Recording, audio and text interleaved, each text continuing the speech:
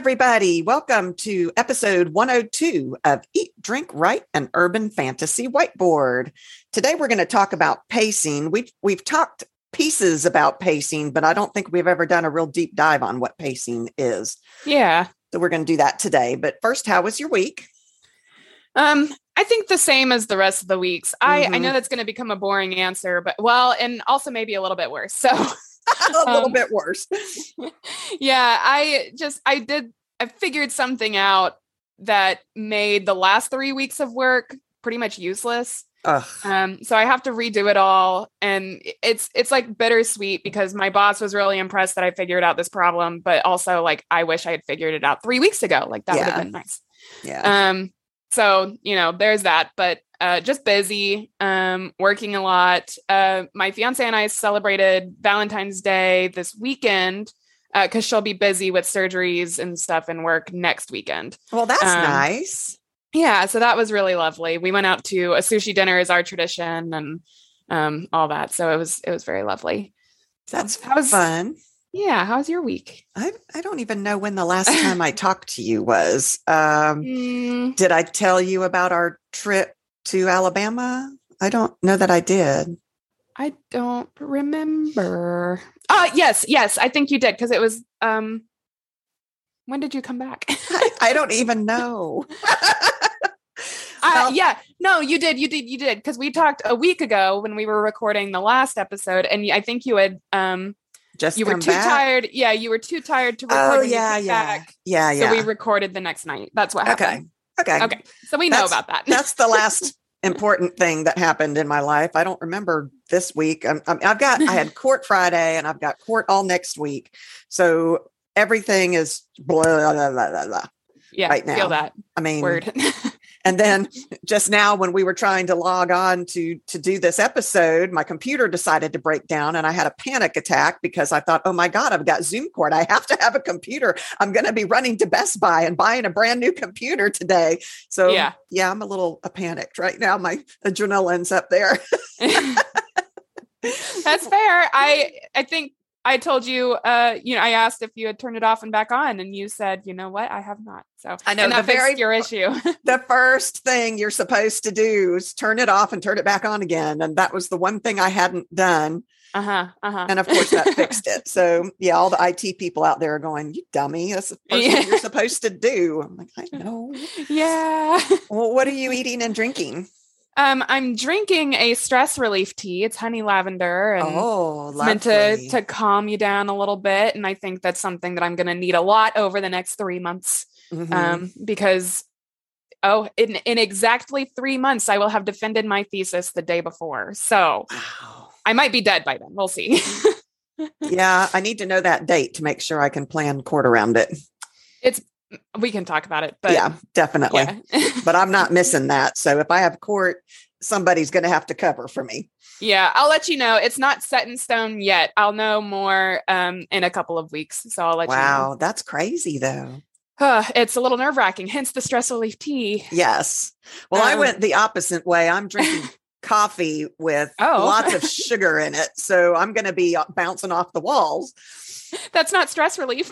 No, it's not stress relief, but I've got that peppermint mocha creamer in it. So it's very tasty. That sounds lovely. Yeah, it is lovely. That's awesome. It's also very early. Like we're actually recording early in the day for once. So I ate eggs and a bagel for the food. Your dad made steak and onions and eggs for breakfast. So I'm spoiled rotten. That sounds wonderful. Yeah. I should have come home for that. Yeah. Y'all are coming home for the Super Bowl, right? We were talking about it. We'll see how Sid feels. She's going to be super tired this weekend. Oh, because of the surgeries. Yeah. So we're hoping that that will come over for the Super Bowl and take a break from work. Cause I'll also be doing 10-hour days this week. So I'll also be tired. And I think a break and coming to see some family would be very good. That would be good. Yeah. I'll be exhausted too after court week. Yeah. So, all right, let's jump into pacing. All righty. So you started it. Yeah. All right. So what is pacing? Again, I like to go over some definitions before we get too deep into the episode so that we're all on the same page on what we're talking about and exactly what we're discussing. So pacing is a huge part of creating a well-rounded and cohesive story to like make it make sense for your readers and to have it feel right, I guess. So what is it? It's the speed at which a story unfolds. Or the speed at which the action takes place, I think. Yes. Also, not just the way the story unfolds, although that's it too. But also, yeah, because that could be more plotting kind of thing. Yeah. Yeah, but I think you're right. I think the way the action takes place is a very good way to put it, because it's more about the timing of things as opposed to the events that take place. Yeah, it's not, I'm not saying when I'm talking about action, I'm not talking about only the action scenes. It's action as a whole. Like, right. Even the sitting on the couch and having nothing going on is an action. Exactly. Yeah, definitely. It's the rhythm and flow, the rise and falls of the plot points and events. So not necessarily what is occurring in the events, but how they come about within your story. And how quickly or slowly you're telling the story to your readers. So the same thing is, think of your walking pace. Some people walk very quickly and you have a fast pace versus some people who meander and move a little bit more slowly and they have a slower pace. It's the same for writing. And you're going to have that kind of feeling and that atmosphere and tone within your writing as you go. Well, and just like that with your analogy, you can't be at a full run all the time. Right. There has to be points where you're walking and meandering, and there are going to be points when you're running full steam ahead. But if you tried to do any of those things all the way through the book, your reader would have a heart attack and die. Oh, no. I mean, that's true. You can't always have them on the edge of the seat. Yeah. Think of those moments when we read, like Karen Monning is a master at it. And if she was like that 100% all the way through, I would have a heart attack before it would be exhausting. The book died. Yes. Yeah. So you definitely have to change it up. I don't know what I'm talking about. Yes, you do. That's exactly right. You have to definitely change your timing and your pacing of things. So why is pacing important? And I think we talked a little bit about it just there. We don't want to give our readers a heart attack. We also don't want them to be bored. Correct. So you can completely control your reader's experience through pacing. So when they relax or when they're on the edge of your seat, like you said, if it's very fast paced all the time and, they're tense and suspenseful, that's going to be very tiring for your reader. I agree. Versus like if you have too many slow scenes or too many drawn out, like long descriptive points of your work, they might get bored.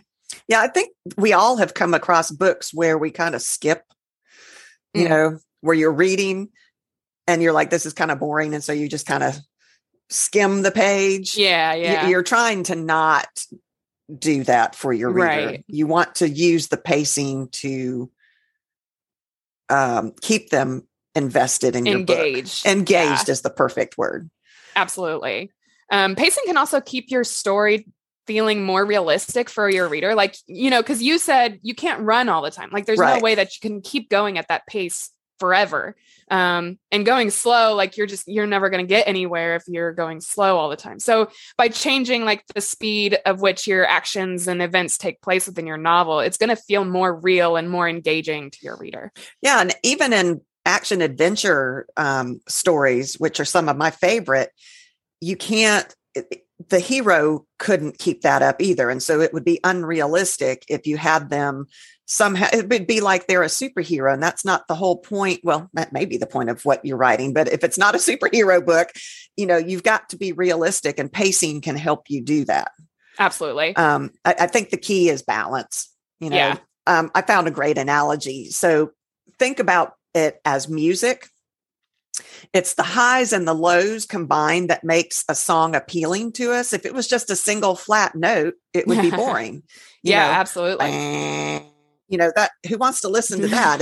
It's those notes all mixed together.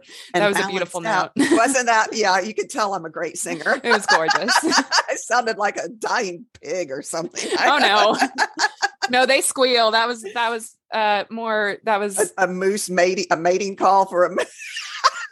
Sure. Yeah. Y'all, I'm not even drinking this morning. I don't know what is wrong with me. You're just weird. It's fine. We're writers. It is. Okay. Moving on. Yeah. Okay. No, I think that's a really great point though. Like the music analogy, because I've played instruments all through school. You guys had me in orchestra because I picked the violin to play. So that was awesome. And so I the music analogy is really great because you have crescendos, the rising of volume, and then you have like the very quiet, which makes it feel slow. And a lot of the time those notes can be very slow and drawn out. And I think that's a great analogy. I think awesome. And thinking about watching movies, there's always music in the background, and think about how in the action points it is the crescendos and the, they use music to help the pacing in movies, and you're going to use your words to help the pacing in your books. I was going to say, I don't know. I can't remember if we've done an episode on using music for writing. We should, because I have a writing playlist that makes me want to write, like just the sound of it. There's something about it that inspires me to write. And so I have a playlist that's full of those songs, and some of them are very fast paced, and I can tell when I'm writing using that song. Like my writing also gets very fast paced as well. And sometimes I have to go back there and be like, that's not the right pacing for this. That is not. Right. Yeah. But I can also go and pick and choose songs that I know will match the scene that I'm trying to write. So I think it'd be fun to do an episode on that. It would. That's a good idea. Okay. That would be nifty. Yeah. So how can we think about pacing in our own writing specifically? How do we actually apply this to what we are working on right now? And I found a great website that breaks down pacing into 7 quick tips. And I love these types of websites. They're my favorite things. And this one is writersedit.com/fiction writing for 7 quick tips for mastering pacing in your story. Wow. Say that 10 times fast. Holy cow. Okay. Let me try. Moving on. Right. I'm not doing that. So the first one is break down the structure of your story. Look at the individual events and scenes of your novel. Yeah. I think that might not happen on your first draft. It depends. I think that would be hard. If you're a pantster, there isn't much planning ahead of time. But if you're a planner, which, I think the more you write, the more planner you become. Yeah. It's a great tip that you can break down the structure of your story and look at the individual events and scenes. And do that. For a pantster, you probably do this at the editing phase. That's true. Honestly, I think a lot of people will probably do this at the editing phase. I'm a lot of a planner. I do plan a lot. My story still manages to surprise me. So I think I have a little bit of pantster mixed in. But I think so for sure. Because you'll send me, you'll be writing and you'll be going, okay, this just happened. This is not what I expected. And, what do you think? So, yeah. I just had that happen on a book that I'm working on right now. I have been writing here and there. It keeps me sane while I'm in the middle of trying to get a bunch of work stuff done. Like I have to have something to definitely do that's not work related. And so I've been working on I'm close to the end of this book that I'm writing. And I had this, it wasn't a problem or a plot hole really, but like just a piece of information that just popped into my story and just decided, hey, this is how it is. And I was like, you know what, that actually makes a lot of sense with what I did earlier in the book. So I'm going to keep that. But I do think that a lot of pacing and getting the pacing right is going to come out in editing. Because while I have that happen, like I know I need to go back and look at, where that fact came from and make sure it works with, how I build up to that piece of information. Yeah. Because sometimes when I'm writing, I'm at point A and I know what point B is. And so sometimes in my first draft, I'm just writing to get to point B. And I have to go in later and, like you said, fix the pacing, fix the word choices to make it flow the way. But in my first draft, I know this is where I want to be and I'm trying to get there. Absolutely. I do that too. I think every time you read one of my first drafts, you say, oh, it's a little skeletal. And then as soon as I give you a rewrite, you're like, this is much more fleshed out. This is great. Definitely. So I think editing is definitely going to be a big spot for fixing pacing. Yeah. The one book that you have read, that you wrote, the first draft that I thought was just beautifully written from the get-go was Louis and Delaney. Yeah. There wasn't a single part of that where I was like, oh yeah, she's going to go back and fill that in. I mean, it was good from the beginning. Well, I rewrote that one and you still haven't read the rewrite. I have not read the rewrite. I've got to do that. Yeah, but it is complete. And I do think it's way better than the first draft. I did add more description and parts where the pacing needed to be a little bit slower. And we'll talk about that a little bit more. Yeah, definitely. Coming up. But for sure, I think rewriting and revising and editing your work can help you out a lot with getting the pacing right for your readers. You'll be able to look at parts of your story where you need more fast moving pieces and more tension. So like kind of what I was talking about with doing my rewrite, I was like, oh, I know this part needs to be slower, or I know this part needs to be a lot faster, and I can fix that. Yeah. So in the rewrite, this step that he's or she, whoever wrote this article that you're using, they're saying that you go through and you break it down after you've written it, and then you look at each of those breaks and determine how to make the pacing flow. Right. Yeah. Okay. Yeah. Okay. Yeah, pretty much. Because, once you finish your first draft, because I'm going to talk about it as if we are using this for revising your works. But I think it's applicable if you are, writing your first draft as well. But, you can see all of the events that have taken place, and you can you can kind of get a feel of the tone and the atmosphere and the speed at which things are moving. And sometimes, you can just feel when something is rushed. And so if you have your events planned out or already written, then you can see all of that and see where it needs to be rushed or where it needs to slow down. Yeah. And I think also your beta reader, or maybe alpha reader, I guess, is a great help in figuring out absolutely pacing issues. Yeah, 100%. Definitely use your beta readers or alpha readers, like you said. Both are super valuable. But yeah, likewise, you'll be able to see where you can give the reader a small break from tension and that edge of your seat and all of that kind of thing to slow things down for the narrative. Yeah, I think that's super important. You, like we've said, you just can't have them on the edge of their seat the whole time. Plus, you can't get information to them. It's very hard to get information to. So you're in a fight scene and you're trying to get, hold that thought, person that's about to slice my arm off. I have to get this information in. So yeah, you've got to give them your reader a break, and it helps you as a writer take the time to get information in that you've got to get in that you can't do if it's go, go, go, go, go. Absolutely. Yeah. Use sentence, paragraph, and chapter length to influence pace, which I know we've talked about a little bit because we did an episode on fighting scenes, and those are usually very fast paced. Those are very rushed. And we talked about using shorter sentences, different line breaks, shorter paragraphs, that kind of thing. But, I've heard a lot of people also at conferences that we've gone to, like the Atlanta writing workshop that we would go to, people would ask, how long should a chapter be? Like, what is the correct length for a chapter? How long should your book be? But I think it really depends on, what experience you want your reader to have. It's more about what is good for the story and less about what is the standard for length of a chapter. I don't know that there is a standard. It's whatever it takes to get that piece of information out there to your reader. I mean, we talk about Karen Monning a lot. Sorry to interrupt you. No, that's fine. We talk about Karen Monning a lot, but she had one chapter that was, I think, one paragraph long. Yeah, it was a paragraph. And it was one of those that as soon as you and I finished reading it, we were like, oh my God. Yeah. It was great. Yeah. And it was awesome. Very well done. Very good storytelling and a very good experience for the reader. We talk about, I think it was last week's episode where we were talking about doing reading some books and breaking it down for our listeners. Yeah. We actually had one of our listeners say that it would be really good to do the Dragonlance series, which you've heard me talk about that. I've heard you talk about that one a lot. Yes. It was my very first foray into fantasy world. And it was because at that age I was playing Dungeons and Dragons.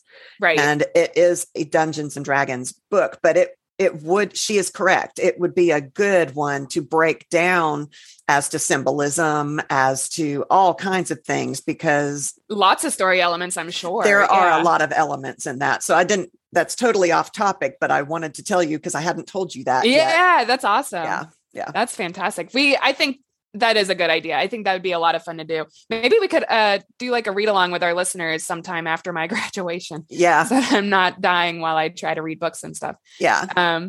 But that would be a lot of fun. Like we could do, every 2 months have a book that like we're a book club episode. Yeah, exactly. That we could would be one fun. Every other month or something like that. We can talk about that. That does sound like a lot of fun. I like that idea. Yeah. And then, like I said, use shorter sentences for a faster pace. It's going to make your reader's eyes move a lot quicker across the page. They're going to, scale. It's going to feel very fast as they read. Mm-hmm. Whereas if you lengthen your sentences, that's going to force your reader to slow down because they're going to process one sentence and it's longer. Mm-hmm. And so it'll take more time to process that sentence and what is happening and that kind of thing. Mm-hmm. And that leads me into what I thought should come next. Before I even read the article, I was like, oh, obviously this is next, which is use heightened detail when you want to slow things down. Yeah. And word choice too. Absolutely. Not just the details, but the words you use to describe the details. Yeah, definitely. Mm-hmm. This will help you make your paragraphs longer. It'll slow the reader's eye. It will allow them to take in, more about the character's surroundings, what's going on in the setting of that scene. And talk about other events that are potentially happening in the background. Mm-hmm. So this will I think doing that, adding all of this description and lengthening those paragraphs, it's going to let your plot dip in that pace. It's going to move slower. It's going to give your readers a break. And I think it's also going to maintain a richness that you set up within your story, within the world that you're creating. It's going to create a richer experience. Yeah, it goes back to that realism. It creates that reality because life isn't all one speed. Right. And as I said before, it is really hard to get, you've got to get certain information in that you can't do while someone's hacking your arm off. There have to be moments that are slower to move the actual plot forward because absolutely, although action does move the plot forward, it can, but there are other ways. You don't want the plot moving forward all in one way either, because that becomes boring as well. It does become monotonous. Yeah, absolutely. Yeah, for sure. Do you chop off your character's arms often? Apparently, I'm thinking about it because that's come up several times today. I was just curious. It sounds like it happens a lot. And I just, I'm trying to remember all of your books. I know how many of them are armless. All of my characters are going, oh my God, she's talking about me. This is coming. They're just going to creep back and within the back of your mind. They're just going to be like, I'm going to just scoot back here. I'm going to be quiet for a while now. I'm not going to talk. Use introspection to develop your character and control pace. Oh my gosh. Sorry. My we're not brain drinking. I promise. I don't know. No, it's tea. It's not even spiked. But I'm guilty of using introspection, especially with first person characters. I think it's way easier to use an introspection, because you're within your character's head at that point. You say that like it's a bad thing to do that. No, I don't think it is. I guess I did say I'm guilty, but I do use it a lot. It's something that I use a lot. And, another author, which we talk about all the time and already have in this episode is, Karen Monning. Mm-hmm. The Fever series is one that uses a lot of introspection, and that's based, the character Mac is based in a lot of introspection. So it becomes a very, almost philosophical type of series where, you're trying to think about, who am I? Why am I doing the things that I do? Do I actually believe these things, etc.? I mean, introspection can also have different paces. You can have that epiphany, which would be a fast pace where you're like, holy shit, this is what, I never understood that this is why I do this or whatever. Yeah. And you can have a slow introspection where you're like, and you're pondering things. So introspection can be a variety of paces. And, absolutely, like I said before, it's hard to reflect on yourself and you be introspective if you're fighting for your life every second of the day or about to have your arm chopped off. Right. So I think that's the point is that, a lot of the time your character is not going to have time to introspect if they are in the middle of a fight or if they are in the middle of doing something or they've got to find this artifact or yada, yada, yada. So I think that's what it's saying is like, if your character has time for introspection, that does allow for a dip in pace. Yeah. I think I know why I'm talking about chopping arms off. I've been watching Criminal Minds. And one of the serial killers was chopping off the arms and heads and legs of his victim. So I think that's where it's in the back of my mind. It's wow. So your books are going to be a little violent these days. Yeah, my characters are very scared right now. Yeah, they're like, please stop watching violent TV. Okay. Good grief. Also, a lot of character development can happen through introspection. And that's something, character development is one of my favorite things. It makes sense why I use it a lot because I love character development. But introspection can reveal motivations, provide understanding, a sense of empathy, and help your characters be more realistic, because everybody thinks, we all think to ourselves. We obviously have the way that we think is, a form of self-introspection. I like introspection when it does lead to that epiphany where they've thought something is correct their whole entire life. And as they find themselves in these situations that you put them in and to go through the plot, they realize, I like realizations, I guess is what it is that I'm trying to say. They realize that what they've always thought is not correct. And there's a huge amount of development and growth for the character arc in those moments, which can be fast or slow, depending on how you write it. That's very fair. I want to point out that is also very frustrating to realize that things are different, because I just did that at work, and it's the most annoying thing in the entire world, because it's not even just 3 weeks of data that I lost. It's like, I've been doing this, I have been working really hard to do these 3 weeks of data, but it applies to data that I did before this as well. So it can be a very frustrating realization. So introspection is not like, whether it's a slow pace or an epiphany or what have you, or a realization, it might be a dip in pace, but that doesn't necessarily make it quote unquote boring. It can be very frustrating for your character, or it can be a relief for your character. So showing your character's emotions through that can also. And that dip in pacing, just because it's slow doesn't mean it's not going to grip your reader, who also goes through that realization and introspection with your character and is like, oh my God, that it happens to your reader too, especially in first person stories, which is what you and I write. Right. Yeah. Mostly. First person novels are automatically introspective, like you were just saying about Karen Monning's. Agreed. Yeah. Because you're seeing everything from their point of view as it happens. Right. You can also use flashbacks and backstory to change up the pace. Oh, that's good. Yeah, that's a good point. I don't know if that was in the article that you were reading. I don't remember. It's been a while since I've done these notes, so we'll see. But same. But you can simultaneously halt the story and give additional information and context to your readers by using backstory or flashbacks. But keep in mind that you shouldn't just use them for the sake of change of pace. You shouldn't go, I need to change the pace. This is kind of monotonous. Let's do a flashback. I was going to ask if, sorry, I keep interrupting you. But I was going to ask if we've done an episode on flashbacks and stuff. I think we did an episode on prologues, but I don't know if we've ever done one on flashbacks before. Interesting. Okay. We'll have to look and see. But yeah, you're right. And Taylor has always said, don't put something in your book just for this one particular thing that you think is supposed to happen. Right. It's got to be necessary to the plot, necessary to the story. Right. If you can take it out and it doesn't change what happens in the story, then it probably doesn't belong in the story. Yeah. Which I know is super heartbreaking, because I've definitely done on my Louis and Delaney rewrite, I actually take out an entire plot line that just wasn't necessary. It didn't do anything for the story. It didn't add to character development. It didn't help in any way. And the story didn't change when I took it out. So yeah.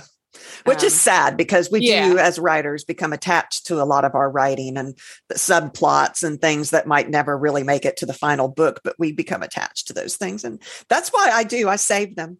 I don't. Well, I was going to say, I actually, the plot line that I took out, I'm now using in book 2, and it's actually pertinent to the plot line. So you can use it. Like it'll come back. So don't be afraid to, cut things out and make sure things have a purpose. And it really is easier if you save it, Yes.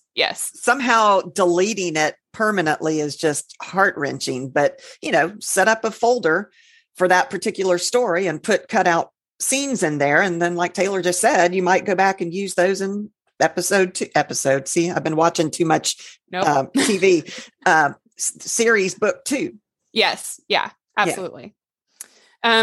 Yeah. So like on top of that, ask yourself what is necessary to include and what isn't. You want to strip your story down to its essence. You want to make sure that you have everything that is absolutely necessary to get across the story that you want to tell, and then see if there's anything else that you need to add.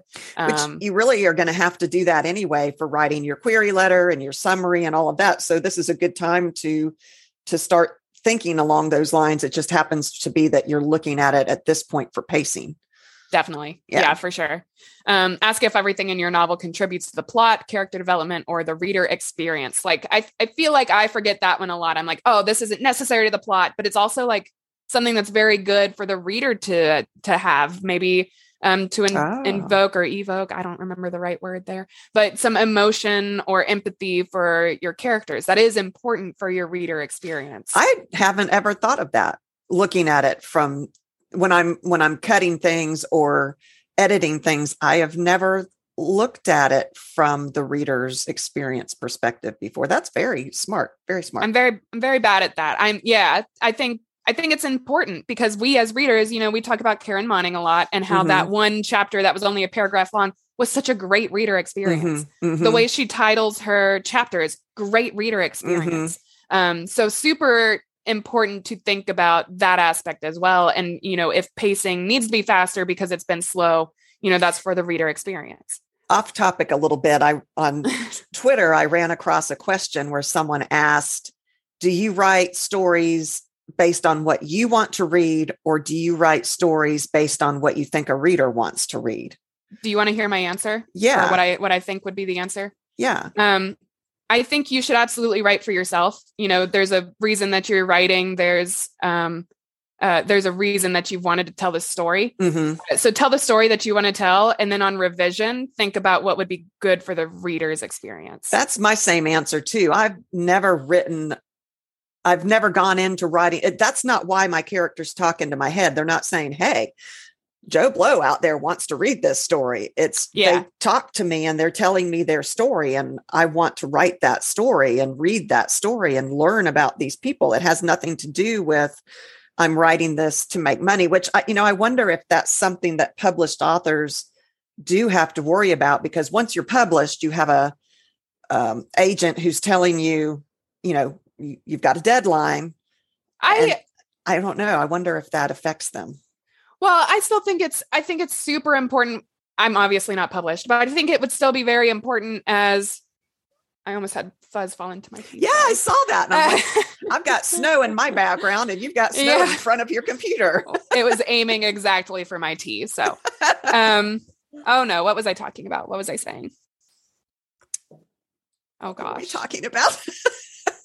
I think it's super important to have fun writing your story. If you don't have fun writing your story, then your reader's probably not going to have fun reading it. If you're bored with the scene, your reader's going to be bored with the scene. So I think definitely write for yourself, get out the story that you think is fun, have fun with that. I imagine published authors have the same thing. Patricia Briggs talks about, she'll keep writing Mercy as long as people love it and as long as she's having fun writing it. I think that's the one job that I can think of that you really do have fun doing. And if you're not having fun doing it, affects your reader's experience and you're not going to sell those books. So I think you have to write for yourself. Absolutely. I think so too. And then you can fix reader experience on revision. Because I love the craft of writing. I love making it better. I love making it a great story. Words are so so fun. Yes. So, it's fun for me on both sides. The first draft, it helps a lot to be like, well, no one's going to read this. It's for me. The second draft, it really helps to be like, oh, well, let's clean this up. It'll be a really great story. So interesting. I didn't mean to take us off topic, but I just thought about that. I saw it on Twitter, I think this morning. Yeah. Awesome. You brought up this note that I have next, ask critique partners and beta readers, alpha readers for feedback in pacing. Like you said, it's going to be probably the most important tool that you use in order to get your pacing right. And they may not be able to explain that it's pacing. Like one of our beta readers is your sister, Courtney. Oh, yes. And she's not a writer. Well, she writes scientifically, beautifully scientifically, but she is not a fiction writer. And so I don't know that she would read it and say, oh, your pacing is off here. But she can tell you this part was boring. Yeah. Yeah. Or this part made me uncomfortable. or like this part was too fast. She was reading a book series, and she and I talk about books every now and then.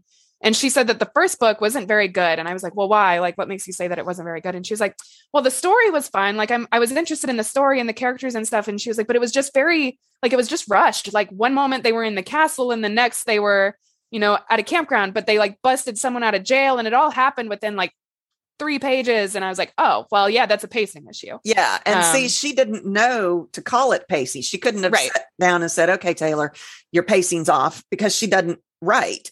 Right. But they will be able to explain to you that there's a problem there and why they're uncomfortable reading it. Absolutely. So, yeah, definitely. Yeah. Beta readers are super important for it. I will, hammer that into my own head, because I think beta readers are so important for pacing. Yeah. Poor Sid. She's been wanting to read my freaking fairies book forever. And now I think she's probably too busy to do it. I never did get it to her. Yeah, she'll be busy for a few months, but she'll have a break in April. So send it to her in April. She'll be good to go. Okay. Very cool. All right. But yeah, they can tell you where the story feels disjointed or inconsistent, where it should feel more urgent or where it should provide more attention, especially if it is, a beta reader that is experienced in writing themselves. Like if they are also writers, obviously Sid, she's not a writer. She just enjoys the story, but she can tell you also, like Courtney does, well, that part seemed a little fast. I don't know why. Like, I don't understand, how these things happened within 5 pages. Yeah. Yeah. Good point. Yeah. Yeah. So, I guess we summed that up. I was going to say, they're able to tell you when it was boring and all that, but we've already covered that. Definitely. Also, for beta readers and stuff, we did do an episode on that. If you're interested in that. I don't have the episode number off the top of my head. I really should look those up when I make comments like this in my notes. Me too. But and we're at 102. I said. Yeah, I mean, so there's a lot to go through, but we do have a good one about how to find beta readers, what to look for in a beta reader, and how to be a good beta reader, how to be a good beta reader. Yeah.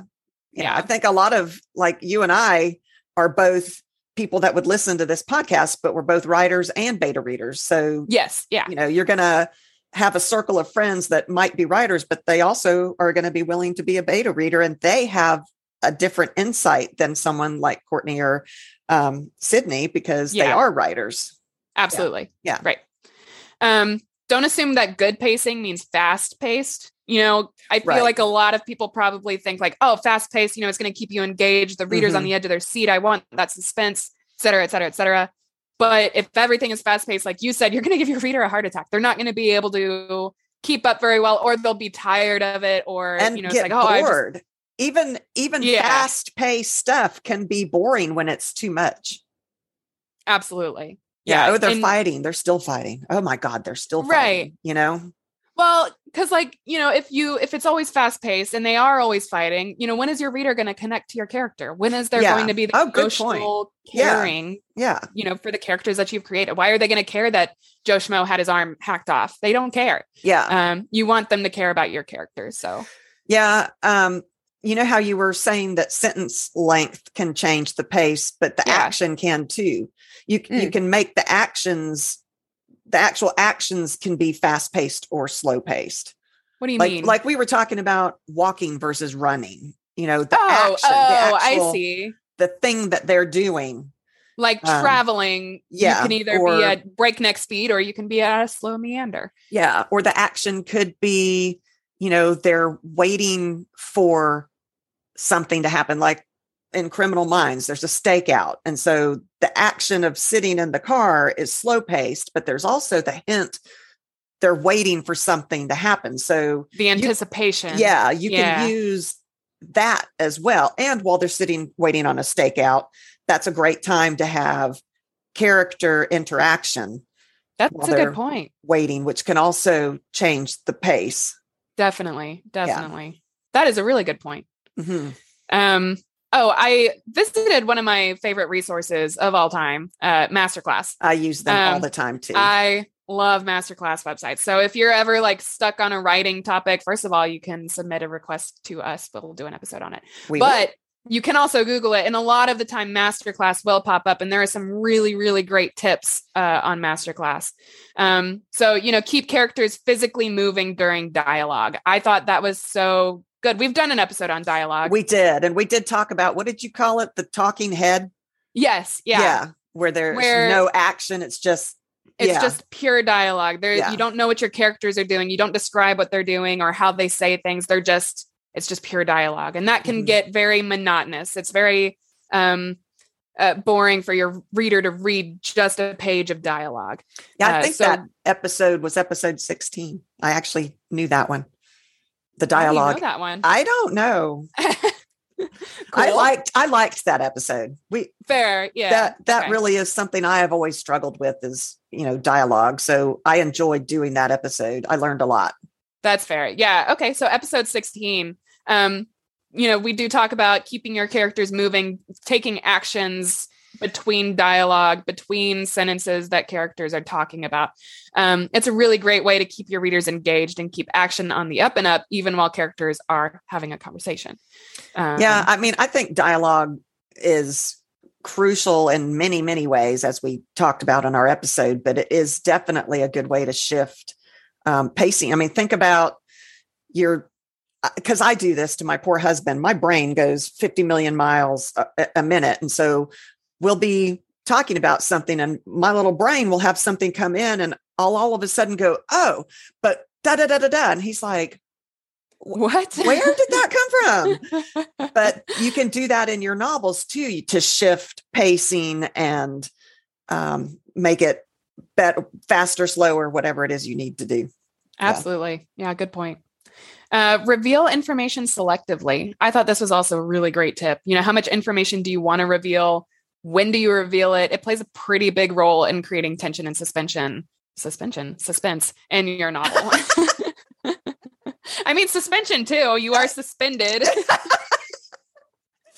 Yep. We're writers. All right. You can tell. Yeah.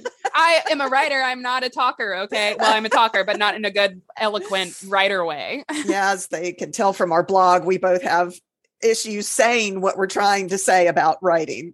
Clearly. Beware of info dumps too. Not only does that slow down the pacing, which might be what you're looking for, but it is boring. And I have a huge problem with info dumping. Oh, yeah. And I don't realize I do. And it's not until I have a beta reader read it and they're like, that's an info dump. And I'm like, no. No. Oh, I do. I have a problem with it. So yeah, beware of that too. Even though it does help slow down and you're getting information that you need in there, don't just dump a ton of information like I do into that part of the book. Yes. That's a super good point. When and how you do it. Definitely. I'm glad you mentioned that because info dumping is I think something that a lot of writers, if not all of us, have an issue with at some point or another, be it at the beginning of our writing journey or even like in the middle or towards the end. I think we all have that problem. And, that's something that you can phase out in editing, but it is a really good idea to keep your eye on that, your mental eye on that. I had a better way to phrase that. And it just, whoosh. I thought that came out good. A mental eye. I like that. Well, thank you. Appreciate that. Read your work out loud.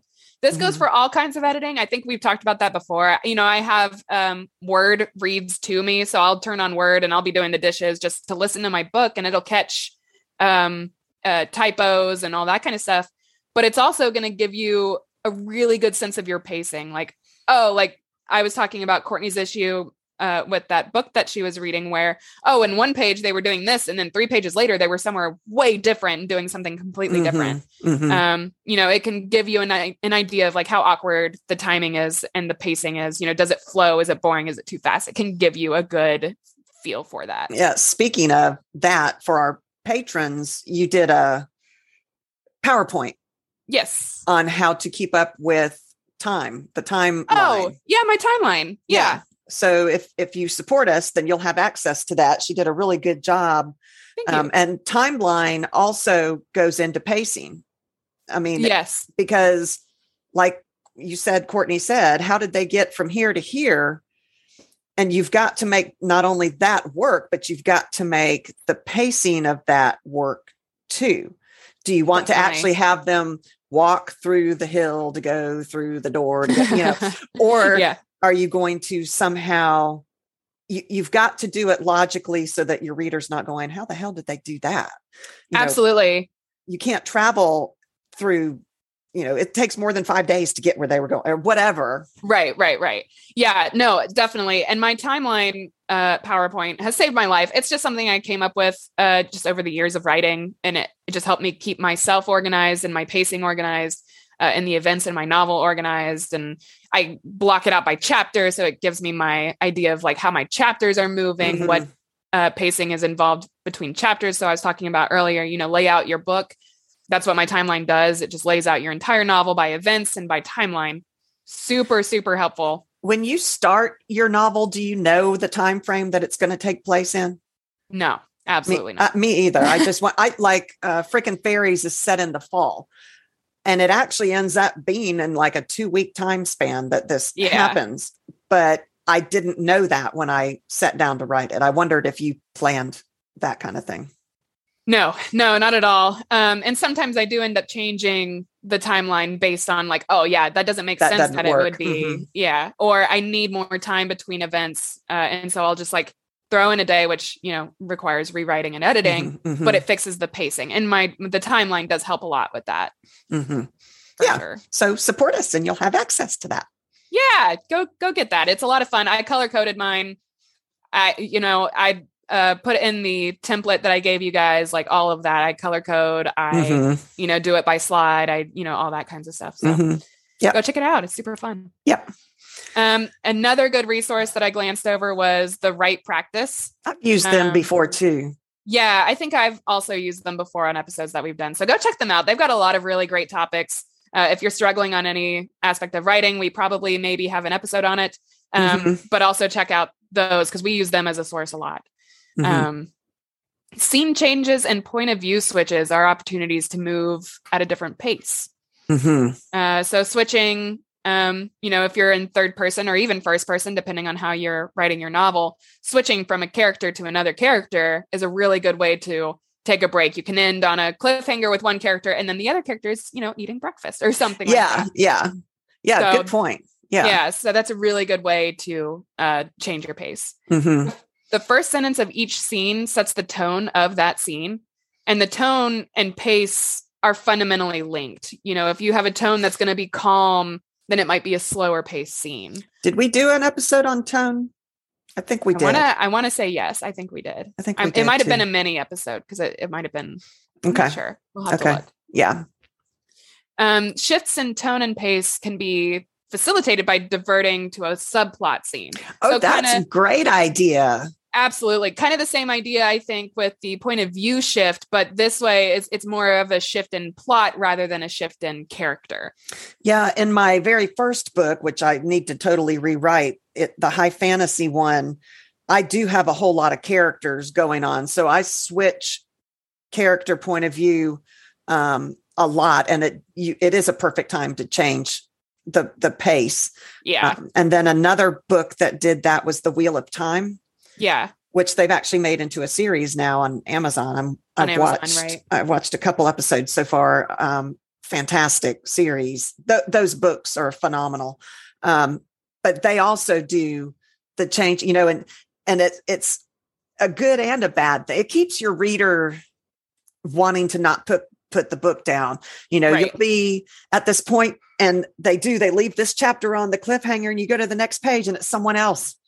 And you're like, oh crap. And then you read it and then you get all wrapped up in them and then it leaves that and it goes back to, so sometimes I get frustrated with that, but it keeps me turning the pages. So I don't know if that's a good thing or a bad thing. Absolutely. Yeah. No, I think it's a great thing, because a lot of the time the character switch will happen and you're like, oh no, like I don't want to do that. And then you realize, oh, actually we left this character in this spot where I was like, oh, like I don't want to change characters. So it's a never ending cycle. I think it's great. Yeah. Be careful about falling into a pattern with pacing. You don't want it to become predictable. You want to keep your readers, guessing, what's going to happen next. That's same with the sentence lengths, chapter lengths, anything. You don't want it to be the same every single time. You do want to vary it. Yeah. Definitely. Yeah. Like you said, you brought up chapter breaks. It's a great way to break up the story and provide pacing. Chapter breaks are. bringing in a cliffhanger for the end of a chapter is a really good way to keep your reader wanting to keep going. Mm-hmm. You can also end a chapter on like a very calm note so that they're like, oh, okay, like I can take a breath and take a minute before I move on to this next chapter. So you can control the way that your pacing feels by chapter breaks. Mm-hmm. Mm-hmm. Exercise restraint and hold something in reserve for the fastest, most climactic scene. So, you might want to tell your reader, like, this really cool thing is about to happen, or like, this really cool thing is happening. But if you save that for your climactic scene, then it's going to feel that way where it should feel that way. Yeah. Yeah. I also think studying books that you enjoy is a really good way to look at pacing. We talk about that a lot, and we've talked about it in our last episode about breaking down books. But looking at how other authors do things is a really, really good way to learn how you enjoy books and how you want to do things for your story yourself. Yeah, I guess if we're going to do these book club type episodes, we need to give our listeners a long time because everybody's busy.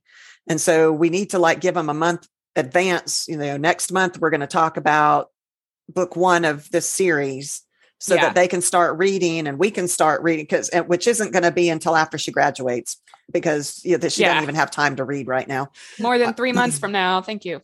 Yeah. But, and maybe we can post we'll come up with a book. I mean, we could do the Dragonlance book. I don't think you've read it. I have not read it. That would be fun. Although I will say reading books that I haven't read before might be difficult just because I will be invested in the story and we'll forget to look for symbolism or whatever we're talking about. I mean, and Karen Monning, Patricia Briggs, those would be great author. Kresley Cole. Some of my all-time faves. For sure. That's all I have on pacing though. Yeah, me too. I think we talked a whole lot longer than I expected to. I think we did. It was we had changes in pace of our we sure did. We sure did. I do have an interview question for you. Okay. Do you find yourself writing fast-paced or more slower-paced scenes more? I know I do write fast-paced, and usually that's at the end, the climactic thing. I have a really hard time not being too rushed in that climatic ending because I know where I want it to be and it's going to be so cool and I'm right here. And so I write very skeletally fast to get it there. I enjoy writing fast. I feel it just, the story comes and I'm in the moment in the story. So I enjoy that. But I also, like you, enjoy writing the slower paced things, the introspective things. I do like the building tension and romance scenes. Which tends to be a slower pace. We all have those feelings, but they're not fast acting. Right. It's a slower pace time. So I don't know which I do the most. I like them all, and there's a place for all of them. What about you? I agree. I was trying to think, I do really enjoy the introspection aspect of writing a first person character. Obviously they're talking in my head and I get to put them on the page. So I get to kind of flesh them out and do some character development with them a lot. And that's one of my favorite things in the entire world. Yeah. So I think I probably do a lot of introspection. At the same time, we do write urban fantasy. Like you can't avoid fast paced scenes. And I love writing them. I think I have the same issue as you. When I get to the climax of my story, I write really, really fast and it's very skeletal. Yeah. And I'll hammer out 20,000 words in like a week because it's fast paced and all these things are happening. Yeah. And it's still like the book itself also feels very fast paced because of the way that I'm writing. Yeah. And it's very fun. And I can feel myself thinking about those fast paced scenes where it's like, oh, what's going to happen next? How do I describe the way that her arm is getting chopped off? For example, that's the theme of this show today. It is. So I love writing fast paced scenes, but I do thoroughly enjoy getting the characters to know each other and developing character relationships, not just romantic, but also friendships. I think writing friendships is also one of my favorite things because it doesn't get done very often. I like the humor, and I don't know if those are fast paced or slow paced. I would say probably slower paced. I don't know that. I don't think we can also divide it into two camps. I think you're right. Yeah. I think there's got to be some middle ground there, because you can't have just slow and you can't have just fast. And sometimes there's a middle. And Frickin' Fairy, she gets herself into these situations that are super funny. Yeah. And there's some of my favorite scenes to write. I do enjoy these humorous things, and some of them are slow paced. Absolutely. And some of them are action scenes where these things, she's like, I can't believe that. What is happening? Yeah. Yeah. How did this happen? How did we get here? What is my life? So yeah, definitely. I guess I think I do both fast and slow and in between. And I think that's as it should be. I think when I first started writing, like a decade ago, I did a lot of fast pace, because I was like, action, action, action. It sounds, I want this fight to happen. I think it's really cool. And she gets attacked here and da, da, da, da. And the more that I've grown as a writer and as a reader, I love diving into the character themselves. So I think I've managed to bring in a balance between fast paced and slow paced. Yeah. So, I also have a sentence challenge for those of you who are interested. Again, use this sentence anywhere in a work of writing that you're working on, or create a new work if you wish. But this week's sentence is, it was a race and I lost. Ooh, that's a good one. Yeah. You want to do the outro? The outro. The outro. Thank you guys so much for listening. We really enjoy doing this podcast for you guys. It's super fun. We obviously love talking. Even if we're not drinking alcohol, we can obviously talk a lot. We appreciate you guys listening. Come and follow us on all of our social media. We have Facebook, Twitter, Instagram, all the good stuff. And the best way to find those is on our website. So eatdrinkwritepodcast.com. I think I said that right. And then the best way to get in touch with us, you guys are great about leaving comments on our YouTube videos. Oh, that's another one. Go check us out on YouTube. We do have YouTube videos that we post for these episodes. But the best way to get in touch with us is at our Gmail address, which is eat.drink.write.podcast@gmail.com. And we love getting emails and comments from you guys. It is awesome. And I'll get more involved after I graduate and getting to talk on social media and doing all that stuff. And more stuff to come. Yeah. Love to chat with you guys. And thank you all for your support. We really couldn't do it without you. It's amazing how much time, money, and effort goes into doing a simple, two people talking. I know. but there is a lot that goes into, and I've learned a whole lot about how to edit and making movies and all kinds of stuff that I never knew I was going to learn. But absolutely, we couldn't do it without you guys. Yeah, come check out our Patreon, patreon.com/EDW podcast. We would love you guys to support us. We thank you guys so much for the patrons that already support us. We adore you guys. Every now and then I come up with a writing template that I use for my own writing that may be helpful for you guys. And we put those on Patreon. So. Yeah, we try to do special stuff just for our patrons because they are going out of their way to help us. So we try to do that. And Taylor's done some really good. I'm not creative that way and coming up with templates like that, but she is, and she's done several, and they're on our Patreon. I appreciate that. So thank you guys. Thank you guys so much for listening. All right. We'll see you next time. See you next time.